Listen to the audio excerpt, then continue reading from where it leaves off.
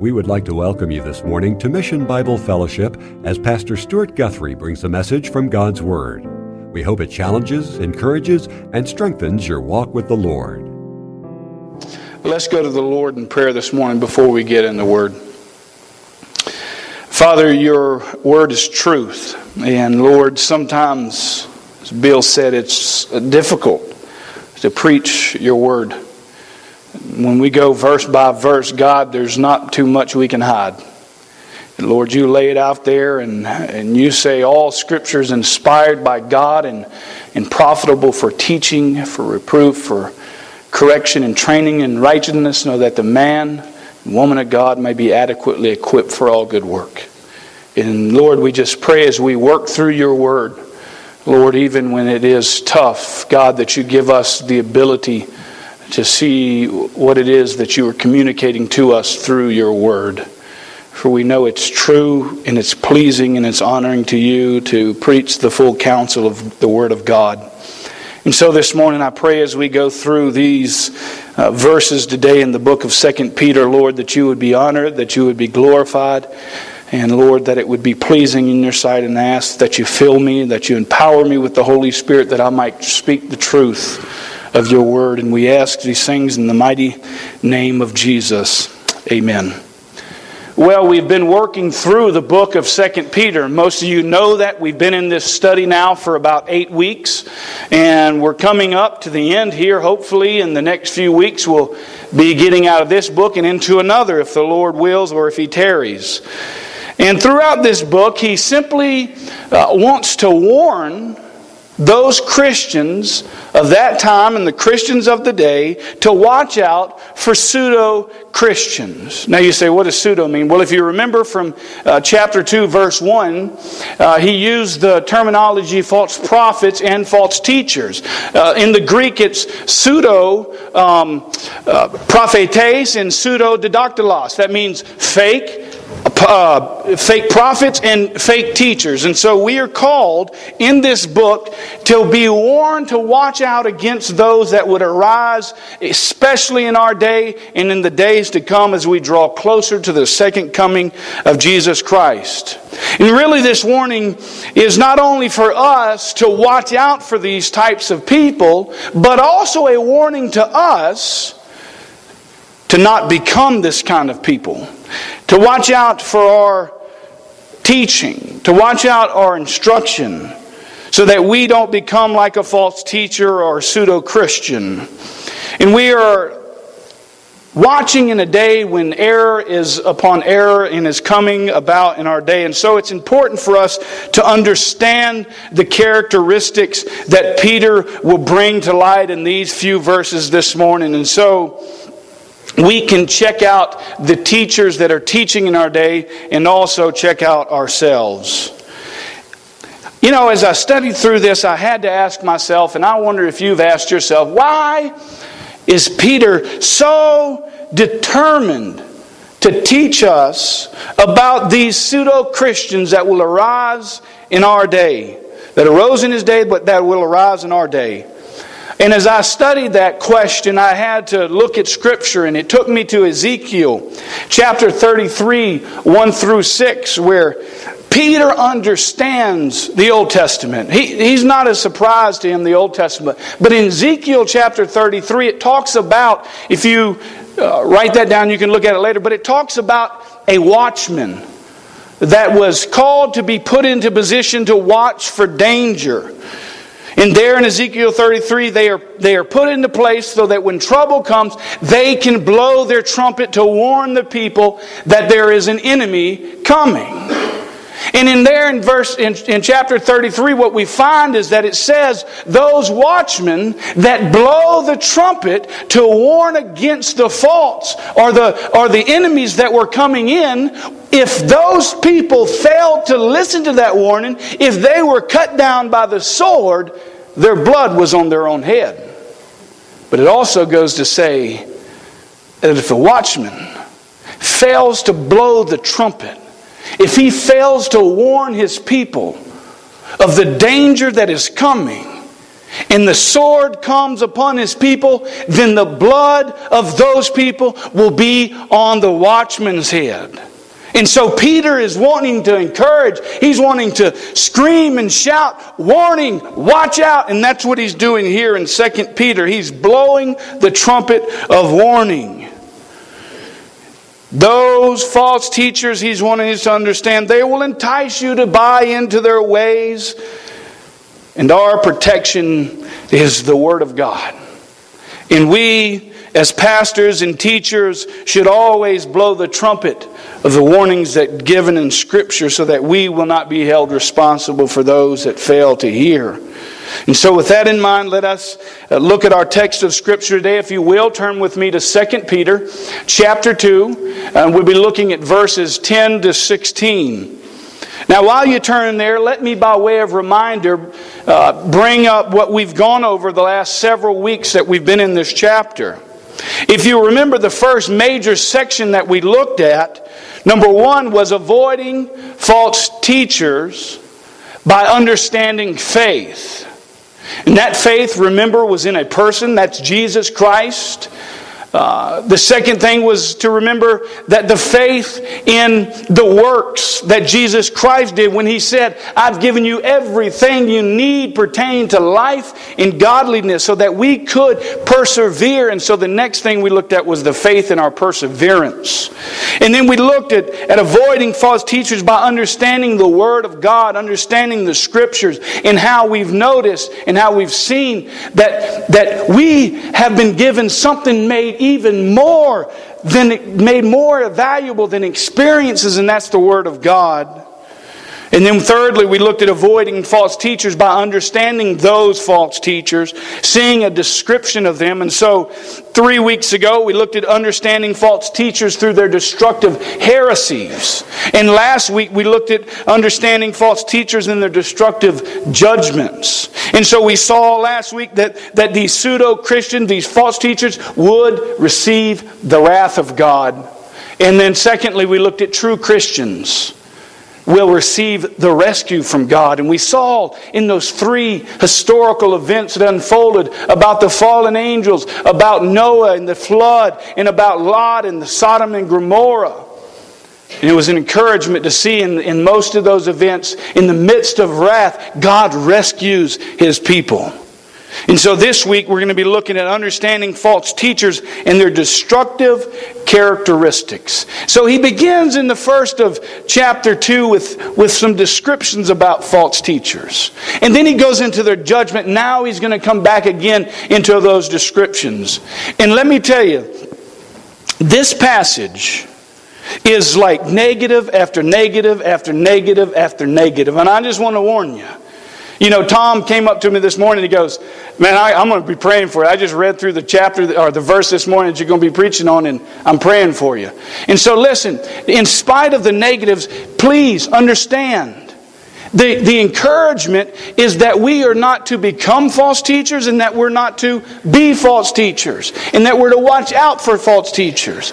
And if God convicts your heart through this message, then I would encourage you to respond to Him. Respond to Him, because while God is a God that's a judgmental God, He will judge the sins of mankind. He is a gracious and compassionate God that loves you so much that He sent Jesus Christ, that we might have eternal life. And so in the midst of that, we see in the first chapter, gives an overriding description that mainly deals with holy living in the Christian's life. And in the second chapter, he's dealing mainly with the heresies that will happen during the Christian's life. And so if you will, follow with me the book of 2 Peter, chapter 10, chapter 2, verses 10 to 16. It says, daring, self-willed, they do not tremble when they revile angelic majesties, whereas angels who are greater in might and power do not bring a reviling judgment against them before the Lord.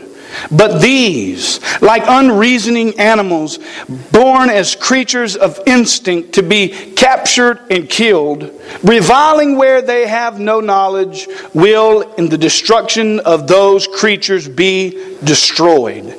Suffering wrong is the wages of doing wrong. They count it pleasure to revile in the daytime. They are stains and blemishes, reviling their deceptions as they carouse with you, having eyes full of adultery that never cease from sin, enticing unstable souls, having a heart trained in greed, accursed children. Forsaking the right way, they have gone astray, having followed the way of Balaam the son of Beor, who have loved the wages of unrighteousness. But he received a rebuke for his own transgression, for a mute donkey speaking with the voice of man restrained the madness of this prophet. There are a few characteristics within this passage that I want to look at today. The first point that I want to make is we see the character of the false teacher in their attitude. Secondly, we see the character of the false teachers in their behavior. So the first thing we'll look at is we see, number one, the character of false teachers in their behaviors. Peter here begins to follow there the second half of verse 10 by saying these pseudo-Christians are daring. They are self-willed. They do not tremble when they revile angelic majesties. And right off the bat, we begin to see the attitude of these fake teachers. They are first off daring. Now, daring simply means bold. They are very bold as they teach, or they hold to a stance. They take stances, if you remember, based off of their opinion, not the Word of God. And this is what we learned back in chapter 2, verse 1 when we went through this. As they introduced, remember, destructive heresies.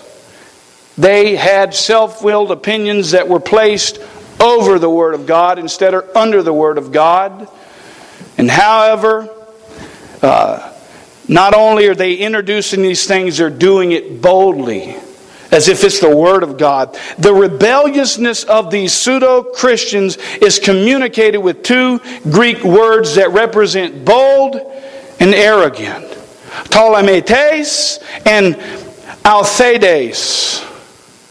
Two Greek words that mean arrogant and bold, and if you put them together, you can say they were boldly arrogant. Now, as I studied this passage, I had to turn the mirror on me as a teacher, as a preacher of the Word.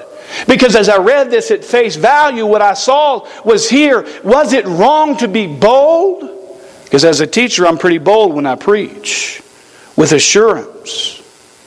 But as I preach with boldness and assurance, I hope that I never preach with arrogance. Because arrogance, listen, is rooted in self. Boldness is rooted in the Word of God. We can, as Christians, be bold in our faith. We can teach truth as it is really truth because it's rooted in the Word of God.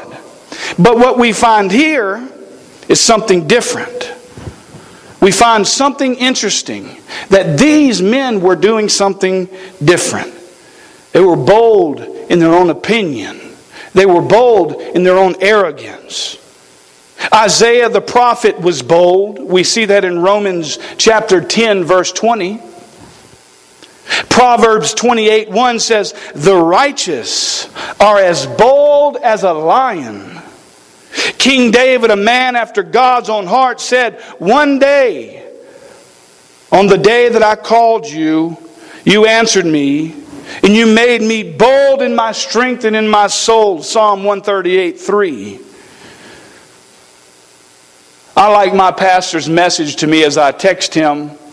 And I said, how can we study this passage, Carl, and not feel like we are the very false teachers? Because in the time and in the culture we live in, to say this is the very truth of God's Word is to be considered arrogant.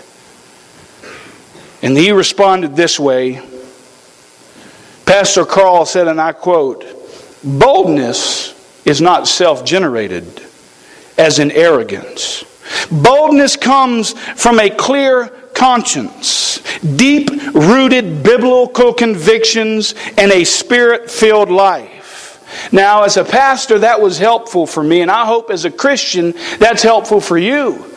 Because many times when we share our faith, when we're bold about the truth, when we stand that God truly flooded the earth, that He truly built the earth in 6 literal days, they will say, you're crazy. Even in this passage, when we say, the donkey spoke to Balaam, they will say, you really believe a donkey spoke? Well, of course. The kids and I were watching a movie last night, and this parrot, yep, was speaking. If a parrot can speak, God can make a donkey speak. If He can build the earth from nothing, He can make a donkey speak. He created them. So yes, I can believe literal. But you will be found difficult when you begin to be boldness. But boldness is not self-generated as arrogance is. Now think about the apostles as they sought God's help. We are told there in chapter 4 of Acts, verse 31, it says, and when they had prayed, the place where they had gathered together was shaken. And they were all filled with the Holy Spirit, and they began to speak the Word of God with what? Boldness. None of us should ever be arrogant. That doesn't mean we can't be confident as Christians that the Word of God is truth, and that when we communicate it to a lost world, that we can't be confident. Because confidence should always be based off the Word of God. And arrogance is just the opposite. It's based off of self-willed opinions. And so I ask you as I ask myself, can you say that this morning? That your confidence is rooted in the very Word of God? Or is it in your self-willed opinion? And I think so often as I am challenged by different theological beliefs, sometimes I find myself with self-willed opinions. And there's nothing more painful than somebody coming to you with the Word of God that you can't defend with the Word of God. It's tough. But we are called not to be arrogant, but to study, to be approved workmen so that we can be bold in our faith. But here there is something different that must be considered, I think. These, remember, are false teachers. These are not Christians. These are pseudo-Christians, fake Christians that are standing up teaching as if they have some kind of spiritual authority.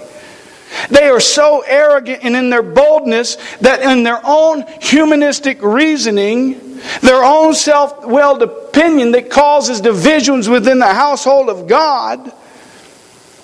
That's what we looked at in chapter 2, verse 2.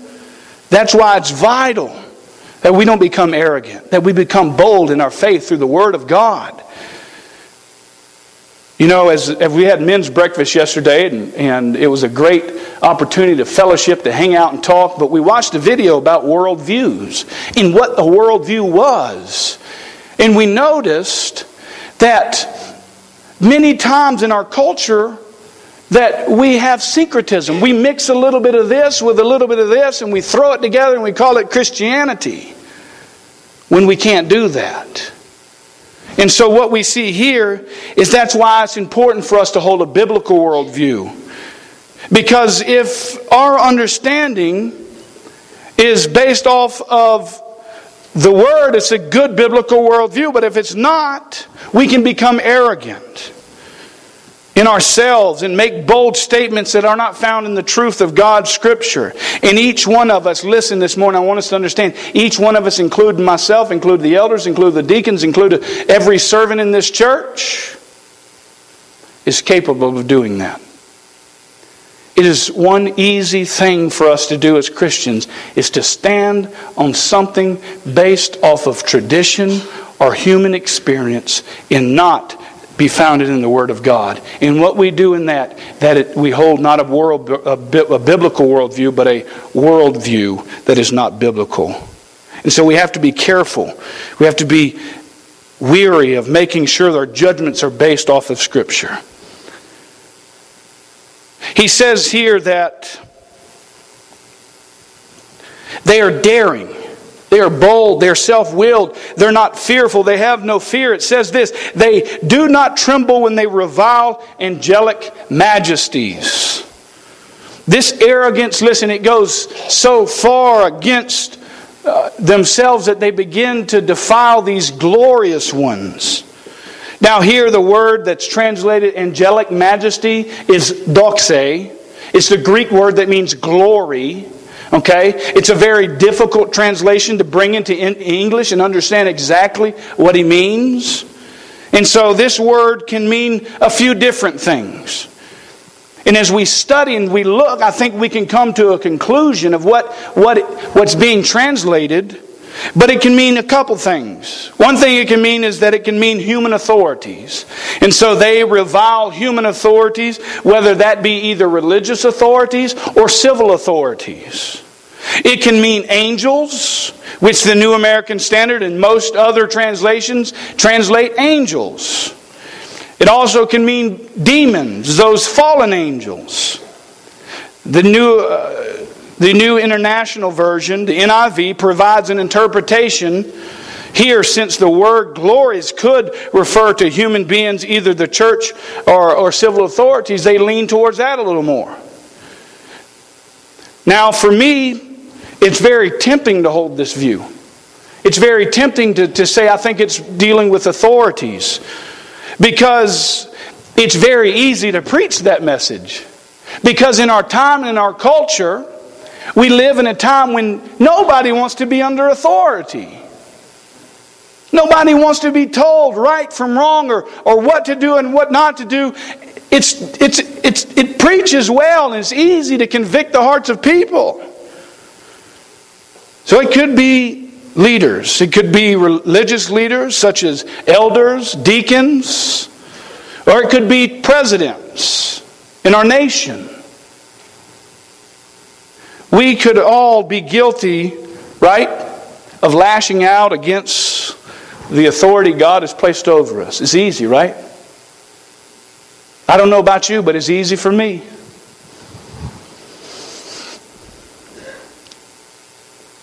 There is a time and a place, I believe, to expose unbiblical truth.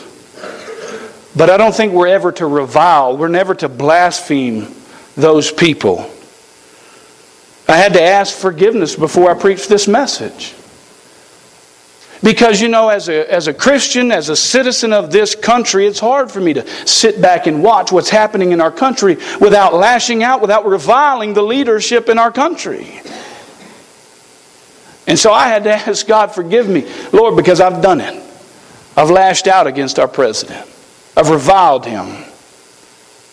And so I've had to ask forgiveness. And I would say this morning, if you've done it, if you've lashed out against the authority that's been placed over you, whether it's in the religious realm or whether it's in the government, the civil realm, police office, whatever the case may be, then we need to ask for forgiveness and begin to move forward as we get new information.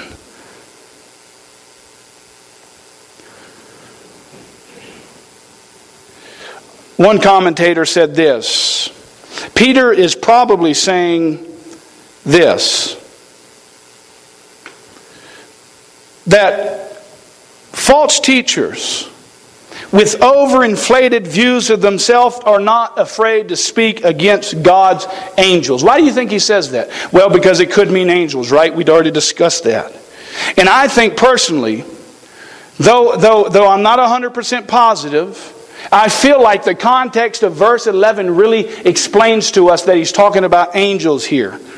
Peter's speaking about angels. And he even goes as far as to say, these that overinflated views of themselves are not afraid to speak against God's angels, or even perhaps God himself. They seem to make light of the unseen spiritual powers, and at the same time speak disrespectfully to these celestial beings, and they are guilty of dismissing spiritual activities in the realm of angels. Now again, I'm not 100% of what's happening here.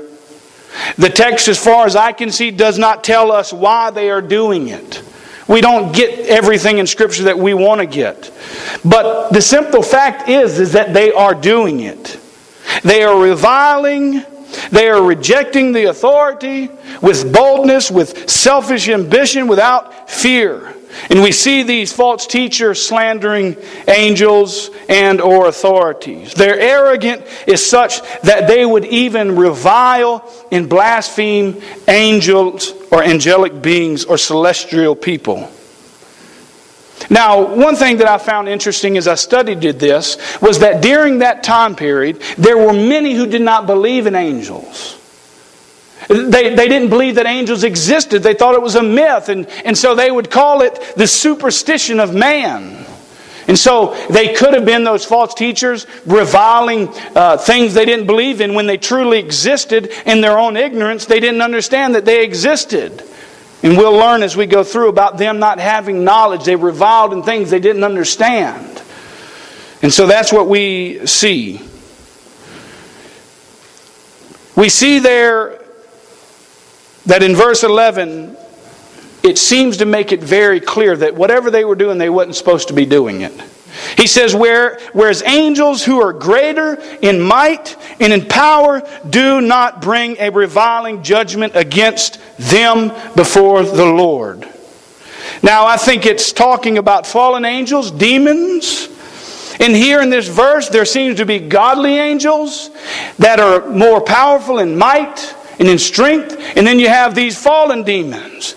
But even they had respect, those angels that were servants of the Lord Jesus, and they had a respect for those fallen angels, more so than even the false teachers of this time. Let's jump over to Jude for a moment. If you will, look at Jude with me. Jude, if you don't know where it's at, just flip over 3 or 4 pages typically in your Bible and you'll hit Jude. It's the end of 1st, 2nd, 3rd John. Or hit Revelations, come back one book. Okay? Jude is a parallel book typically on some things to Peter. 2 Peter. And that's what we saw. That's why we read Jude 8 through 11 this morning. But here we see while Jude parallels 2 Peter, he also adds something that I think will begin to clear this up for us. In Jude 8 and 9 it says, "Yet in the same way these men also by dreaming defile the flesh, reject authority, and revile angelic majesties." Here we're given 3 of the same things we're given in 2 Peter in areas in which they struggled. They defiled the flesh, they rejected authority, and they reviled angelic beings. But he adds something to the verse that helps us better understand it as he says, listen, but Michael the archangel, when he disputed with the devil and argued about the body of Moses, did not dare pronounce against him a railing judgment, but said, "The Lord rebuke you." The angels do not even speak after false teachers, or even Satan himself, the leader of them all. But yet we are told that these false speakers, these false teachers, these pseudo-Christians were speaking against these angelic majesties. And how arrogant would that be considered? These teachers that think they know about God, but they don't even know about God, they revile. And whether it's angels or the leadership, whatever God had planned, we need to make sure and understand that God knows what He's doing when He places leaders in authority, in position. When He cast those angels down from heaven, He knew what He was doing. There's a lesson for all of us to remember here, and that is God expects us. We do know this. God expects us, because He's speaking out against unbelievers, false teachers, so that would presume that we as Christians should all fall under the authority of the church leadership, the government, and have respect for angelic beings. If we just teach them all 3, we cover them all. Even if I'm wrong, I'm teaching both of them. And so, but we do know that we should do that as Christians. And a side note here is, have you ever wondered why the archangel Michael was fighting over the body of Moses? Pretty interesting. I've got a conclusion. Maybe sometime you want to talk about it, we'll discuss it, but we ain't got time to go into it now. Let's go back to 2 Peter. These false teachers have rejected authority. They were boldly arrogant. They were fearless.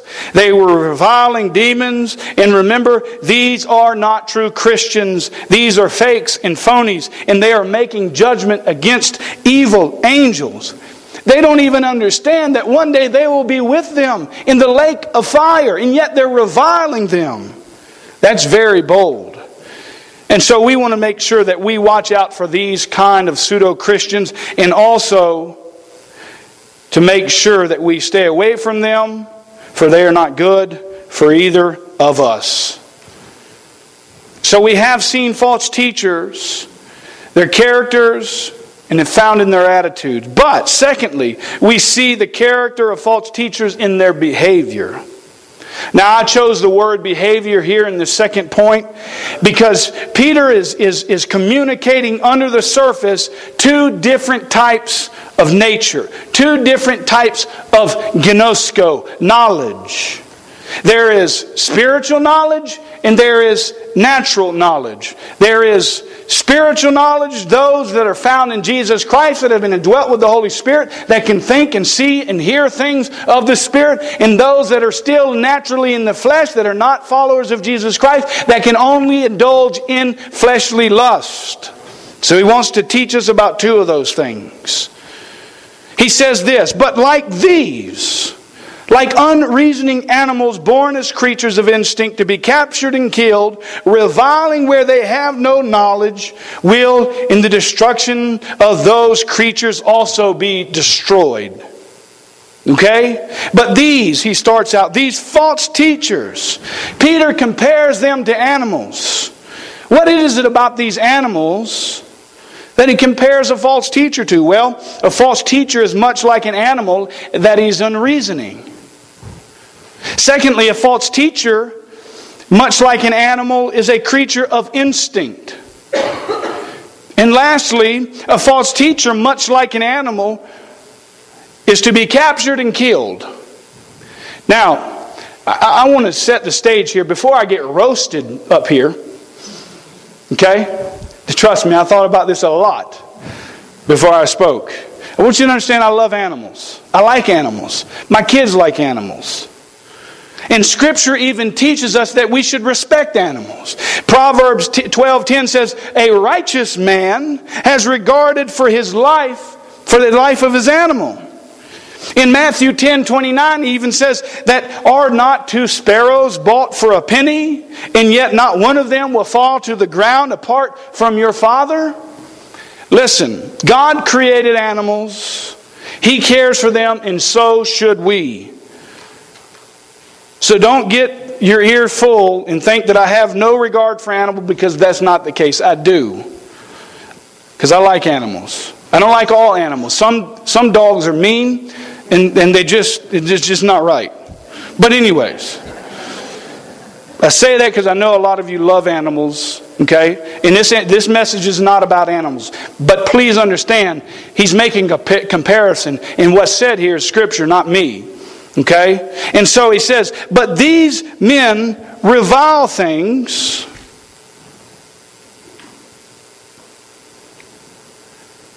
which they do not understand. And the things which they know by instinct, like unreasoned animals, by these they are destroyed. Peter is teaching us something about comparison here. He wants to compare natural to spiritual. False teachers are first compared to animals that are irrational, without reasoning power, and they do not have the ability to reason. Turn with me, if you will, to the book of Jude, verse 10. It reminds us again, it says, but these men revile things in which they do not understand, and things which they are like unreasoning animals, and by these things they are destroyed. What we see happening here now is in Jude is he is about to unravel the very consequences of these false teachers' acts. Namely in their destruction. They live not in the spiritual, but in the natural state of their flesh and in their sin. And Peter says they revile where they have no knowledge. They speak out. Jude speaks out against these things. What is he saying? Flip back to 2 Peter, verse 12. He said, but these, like unreasoning animals, they are compared to an animal that cannot reason. Their reasoning is based off of their fallen nature, their natural knowledge. And so really they have no concern about speaking out against things they don't know about. You know how easy it is to speak against things that you truly don't believe exist? Pretty easy. But the Word of God tells us what's true. The Word of God tells us what exists. But these people were speaking out against things they had no clue about. They were speaking against spiritual things when they're still living in the flesh. He says this, they were born as creatures of instinct, to be captured and killed. They possess only a natural knowledge, which an animal also possesses. And natural knowledge as such will eventually lead to destruction. One commentary says it this way, and I thought he handled it well. He said, animals lack the power of reasoning that man possesses, and thus they rely on created instinct. When God created animals, He gave them instinct, meeting the necessity for daily existence. That's what they have instinct for, so that they can survive. And although this innate quality guides and directs them, nevertheless, they run the risk of being caught and destroyed by man or beast. Animals are hunted. Animals are sought after. Not every animal. We've domesticated most of these animals that we have as pets. But in the real world, in God's creation, after the flood, they were there to be what? Part of the food chain. They feed on each other. Listen, it doesn't take but one trip into the wilderness and you figure that out quick, because you're part of the food chain. At least I was when I walked up on that bear. It wasn't fun. This is what these false teachers do. They support trying to save baby wolves, but they won't fight against saving babies in the womb. Animals don't have the fellowship with God like humans have fellowship with God. And while we, the teachers,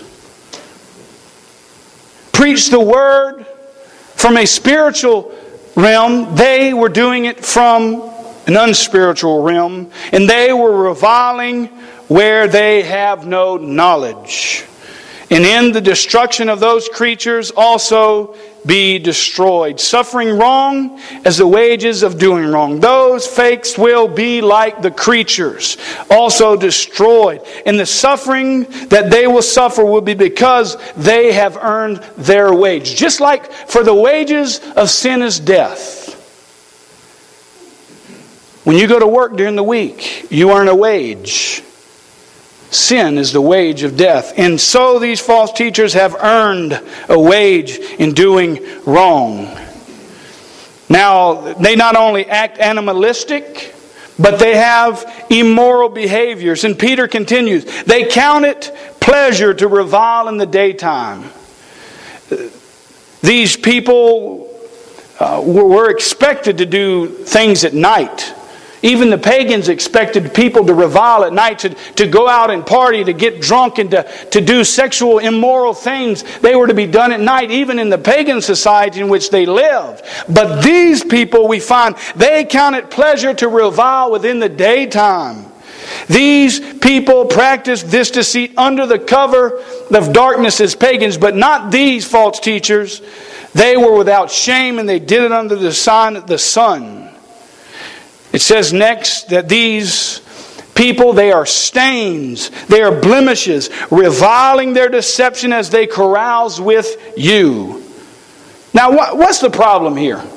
What's the problem is being stains and blemishes? What that mean? I mean, when I went to the barbecue place the other day and I ate there in Missoula, I got a stain on my shirt.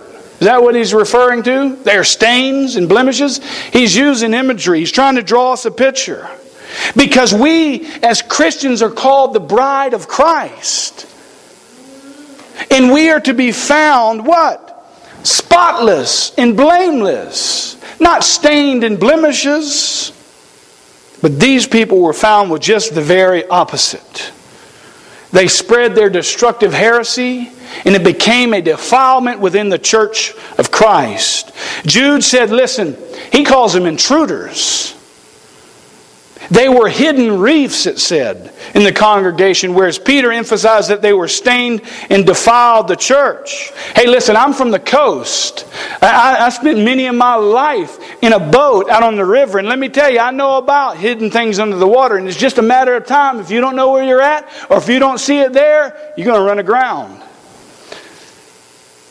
Literally, the Greek word reads, reviling in their deceitfulness while they feast with you. Listen, these people were coming together with these false teachers, not knowing. And when they ate together, these false teachers had plans of self-gratification rather than true fellowship. When they ate together with other believers, most likely it's speaking in the context of eating a meal and at the end having the Lord's table together, they were deceitfully pursuing their own personal pleasures rather than seeking the good of the other. These kinds of people, Scripture says, they are a stain, they are a blemish, and they defile the church. They are evil, and we want to keep watch after these kind of people, but they're sneaky. They're sneaky. And they have eyes full of adultery that never cease from sin. Have you ever thought about it? Their eyes never cease from sin. They can't help it. It's in their nature. They are fallen. They're not full of the Spirit of God. They're full of their flesh, the nature of sin. And so it's expected. And while in the flesh, they live by the flesh and sin even more. It says that they enticed unstable souls. The word there, deliezo, in the Greek, means to entice. It goes a little deeper than that. It gives the idea of a fishing and hunting world. It draws the meaning from there. Because as hunters, what do we want to do? Well, coming from South Carolina, we bait deer, okay? We put corn on the ground, the deer come, we kill them. Okay? That's enticing. That's the picture it's trying to draw. It's using, I like to use the word lure, because when you go fishing, you put a little worm on there and you dip it and you say, go get it. And you're trying to lure them in. And he says these false teachers, they will try to lure you in to their false teaching, their ways of life. And they will seek after those, and they will prey on women. They will prey on men. Don't be surprised, men, that you're the prey. They will prey on new believers. They will prey on people who are going through marital issues. The idea of the lure gives a sensual idea in the original. And they will prey on just about anybody, any soul that's going through problems in their home. And I don't know about you, but every home has its problems. Every marriage has its issues.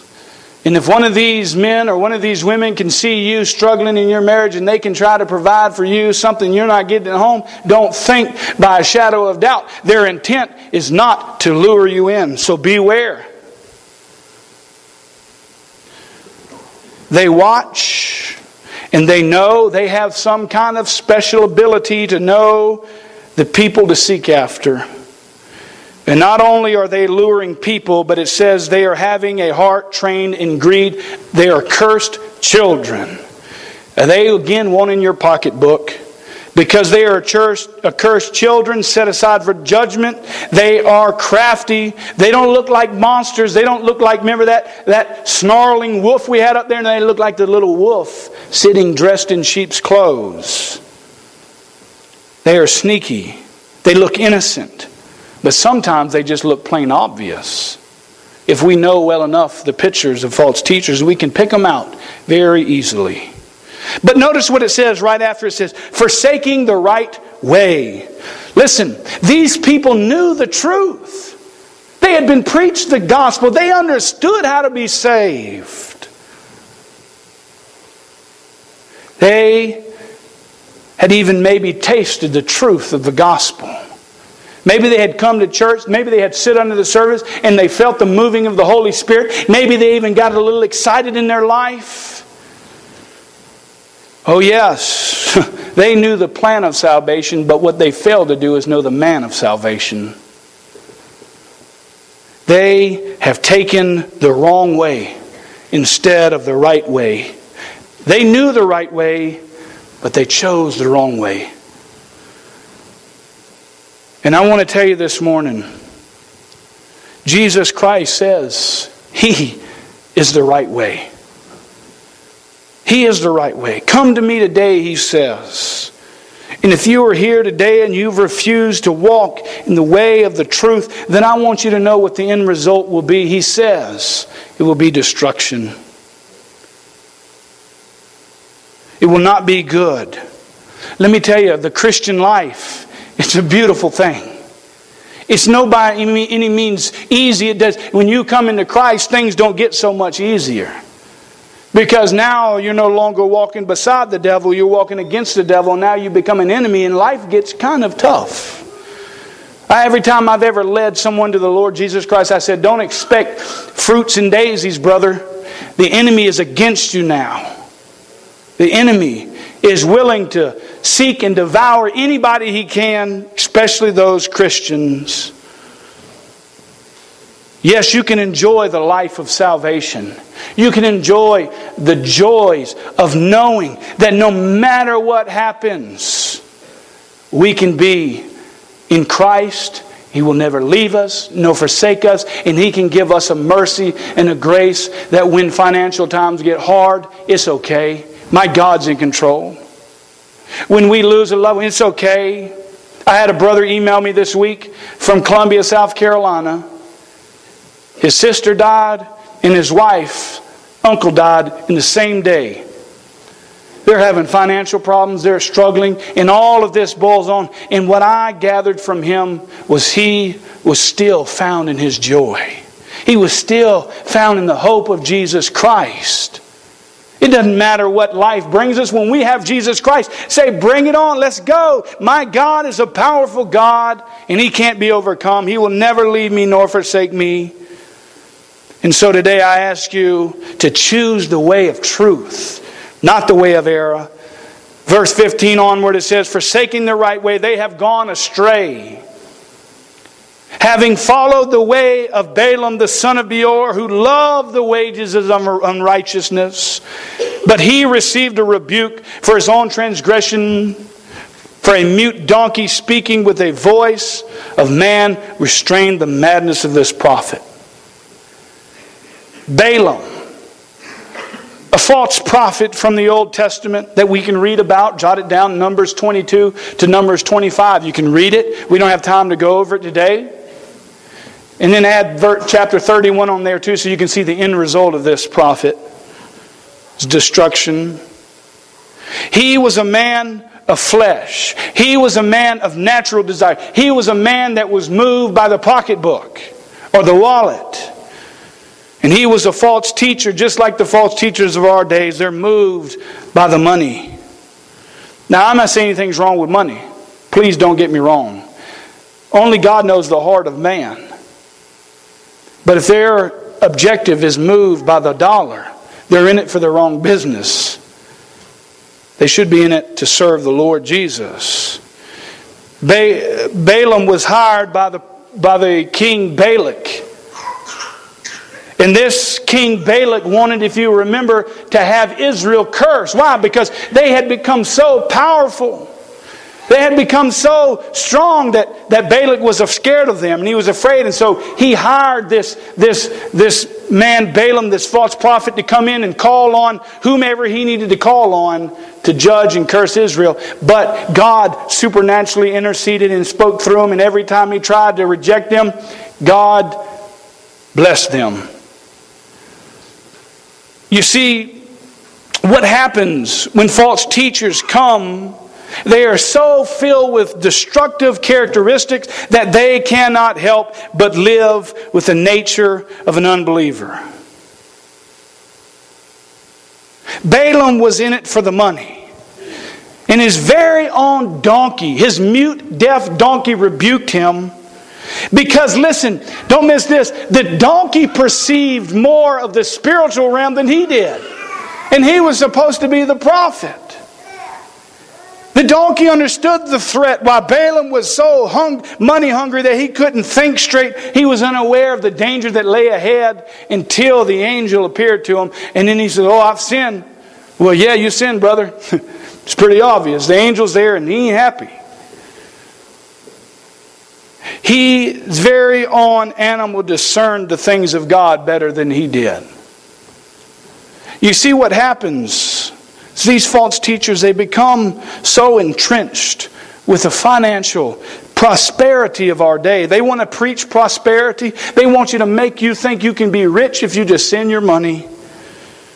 And they will pursue you and do whatever it takes. But these teachers, these false Christians, these pseudo-Christians, listen, it teaches they follow the way of Balaam.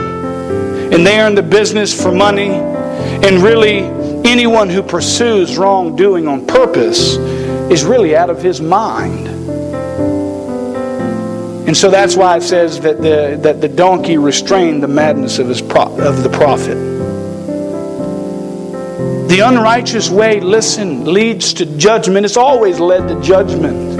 Just read the Old Testament a couple times. The way of unrighteousness always leads to judgment. But Peter is wanting us to understand, while we're not to fall for these phonies, I was encouraged as a pastor to make sure that I don't become this very false teacher. Peter is drawing a clearer and clearer picture of those pseudo-Christians, those false teachers. And we need to be aware and spot them and make sure that we're not them. And so let us, as we go throughout our week, have boldness in proclaiming the truth of the Word of God. And let us live with love for Jesus Christ. And serve not for cash, but for Christ. And to live for the Lord and not forget the lost. Let us pray this morning.